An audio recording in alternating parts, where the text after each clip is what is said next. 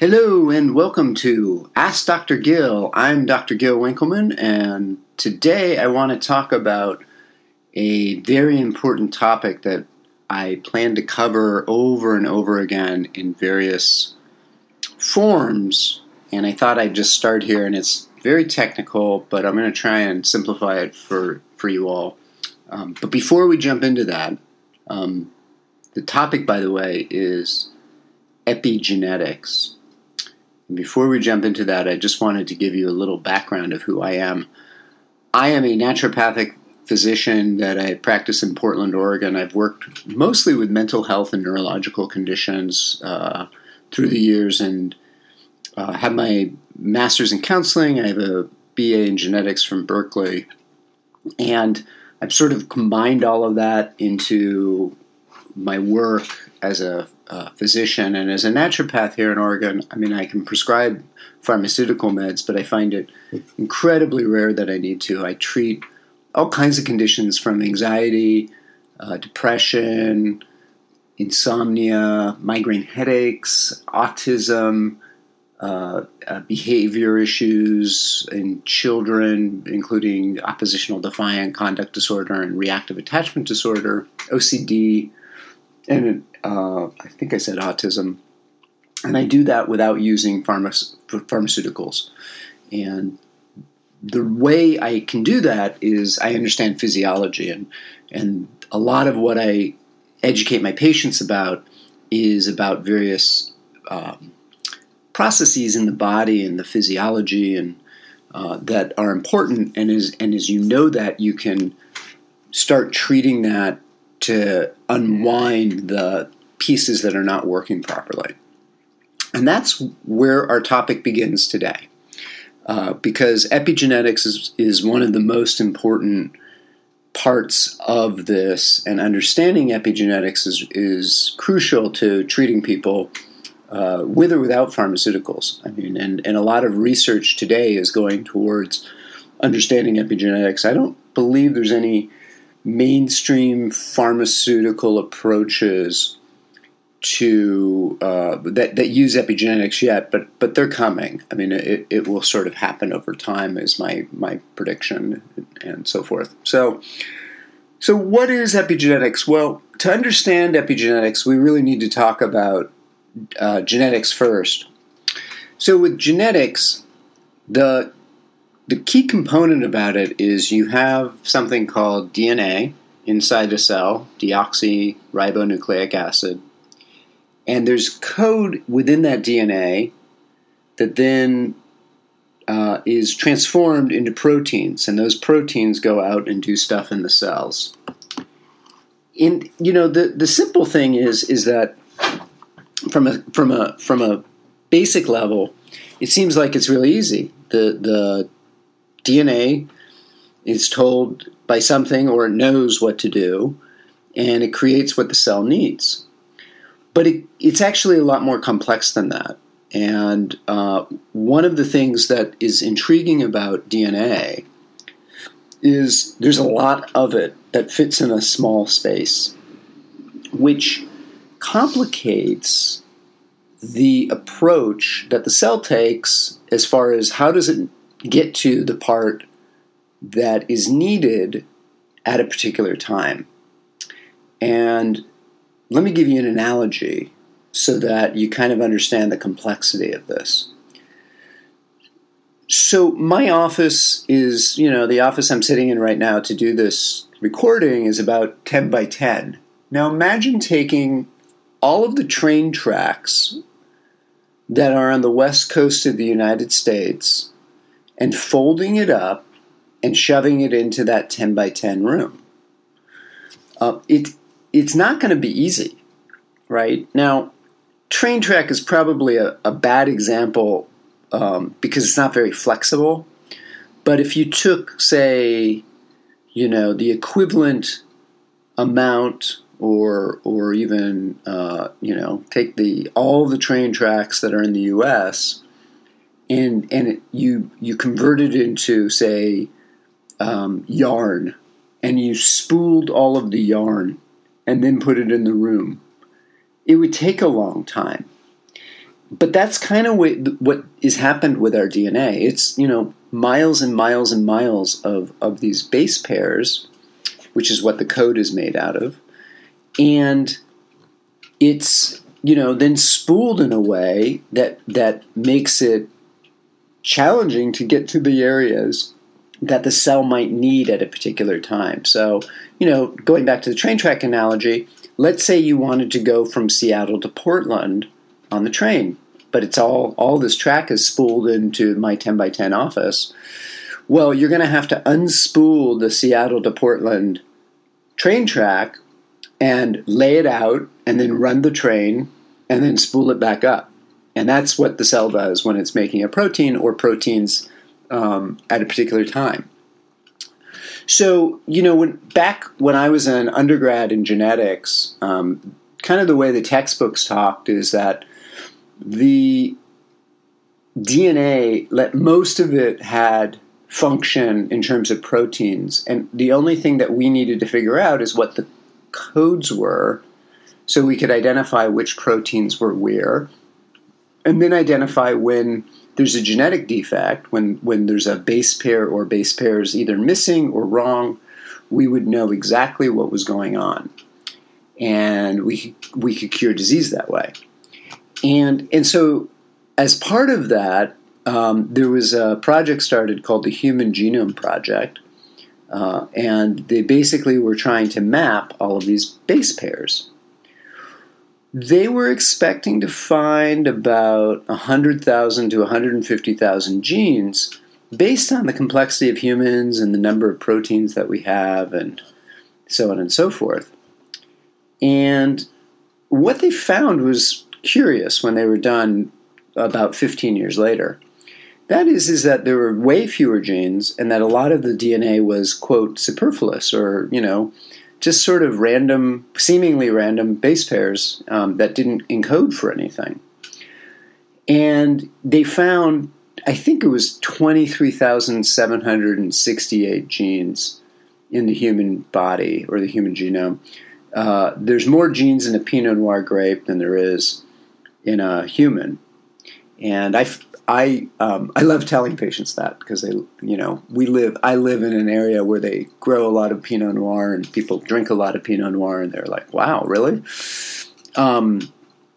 So in any case, this created a curious problem in science, which is, well, how do we get the diversity and complexity in humans that we know exists with so little DNA? I mean, so little proteins. And we're sort of rethinking a lot as far as how the body works and how the DNA works. And there's actually research in Europe, there's some in the US, but it seems like the Europeans are more focused on this superfluous, quote-unquote, DNA, and the Americans are more interested in the how the genes get formed, or the genes that are actually turning into proteins, and understanding those. And I imagine that the answer is going to lie in both, but that's another story. So this is where epigenetics comes in because, if you take that train analogy again, and you're a cell, and you've shoved all this train track into my office, and you want to unspool so you can go to Seattle to Portland. How do you know that's what, as a cell, you want to do? And why do you do that route instead of, say, San Francisco to Los Angeles? And the answer has to do with epigenetics. So what's interesting about epigenetics is that this is sort of the key to why certain things turn on at particular times. And I'm gonna give you the punchline, and then we'll talk a little bit about some of the studies that have been done. So the punchline is what you eat, what you breathe, what you think, what you experience changes how your DNA functions. So changing your diet, for example, to something will affect how your DNA turns on and off, and why people who eat that what we would call the standard American diet, high fat, high sugar, lots of fast foods, That's why those people are more prone to heart disease and diabetes. And you can actually see changes in DNA expression. And it's not, we think of it in terms of, well, you're eating fatty food, you're going to get fat. Yeah, on some level that's true. But really what I'm saying is that there's an underlying mechanism to that and within the cell. And so the cell then says, oh, well, you're eating fatty food. I better change and adapt what I'm turning on and off so I can manage that.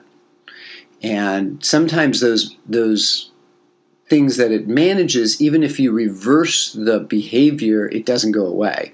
And I'll talk about that in just a second. Here's the weird thing about epigenetics. And if you think about it for a minute, it's not actually that weird. But not only what you eat, think, breathe, and experience changes how your DNA is affected, what your parents, grandparents, and great-grandparents ate, breathed, thought, and experienced changes how your DNA is affected. And what you are doing to your body right now in your life is actually going to affect your future offspring as well. So that's what's really interesting, and it really gives us a model for understanding nature versus nurture, because what we're finding is that everything that we do is tagging our DNA in a way so that those tags get passed on from generation to generation. But unlike the actual underlying code, those tags can change over time.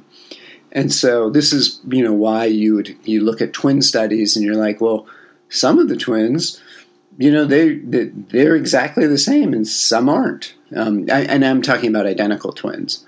Their behaviors are the same, their interests are the same.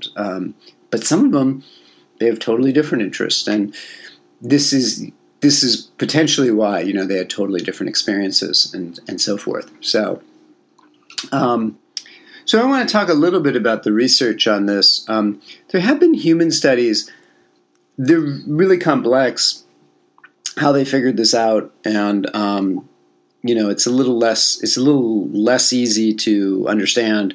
But let me talk a little bit about some of the studies on mice, and I think these studies are better to help explain how epigenetics is working.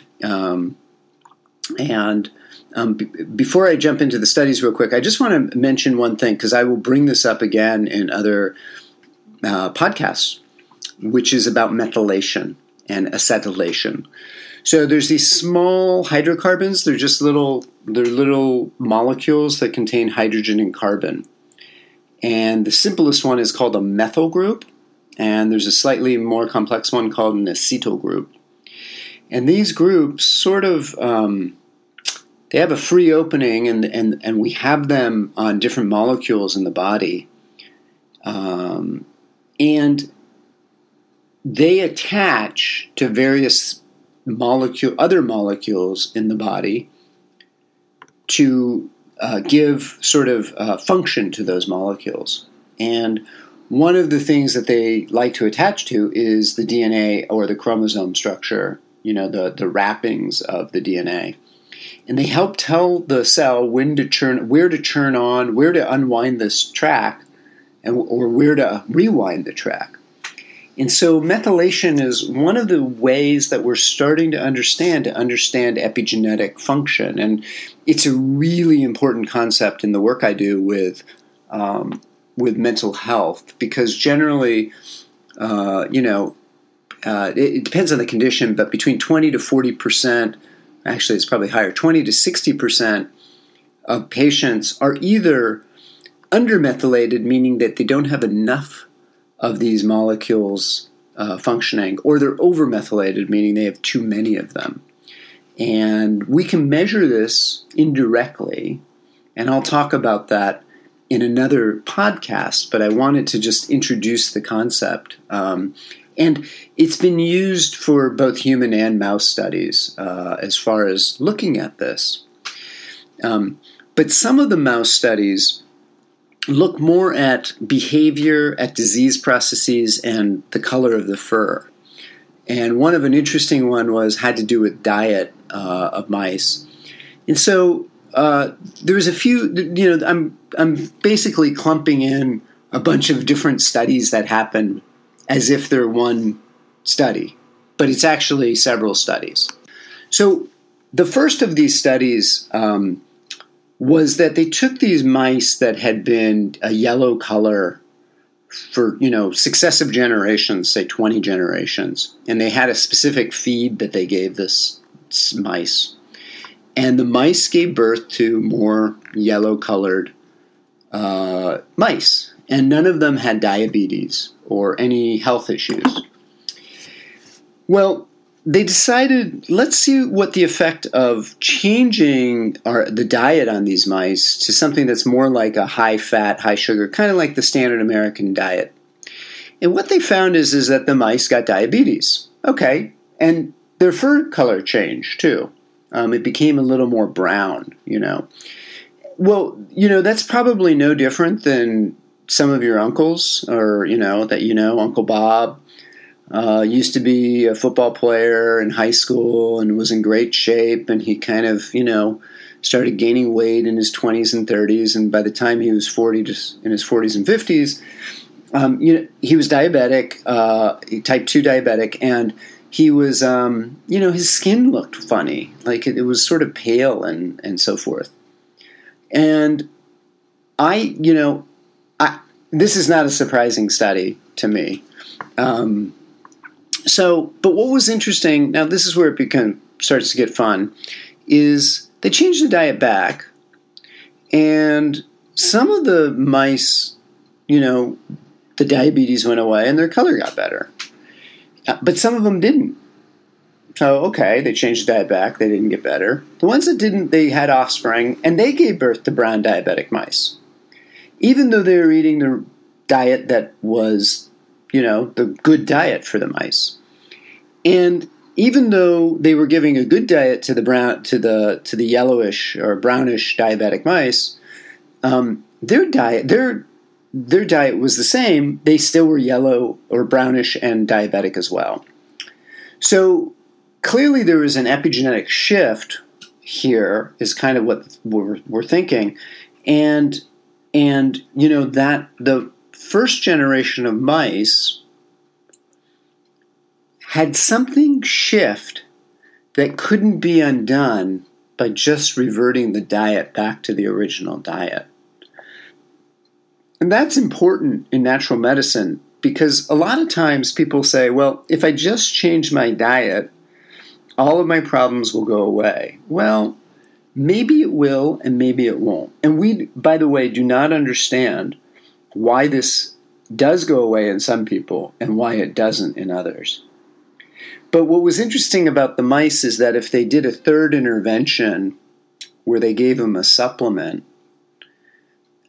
which had to do with methylation, by the way, the diet change then started to have an effect so that they became yellow, non-diabetic mice. So, obviously there's more than just what we eat happening here. And what it may have been in the mice is that some of the brown diabetic mice had a B12 deficiency, which is why they couldn't take advantage of the new diet, or the original diet, I should say. And this is sort of the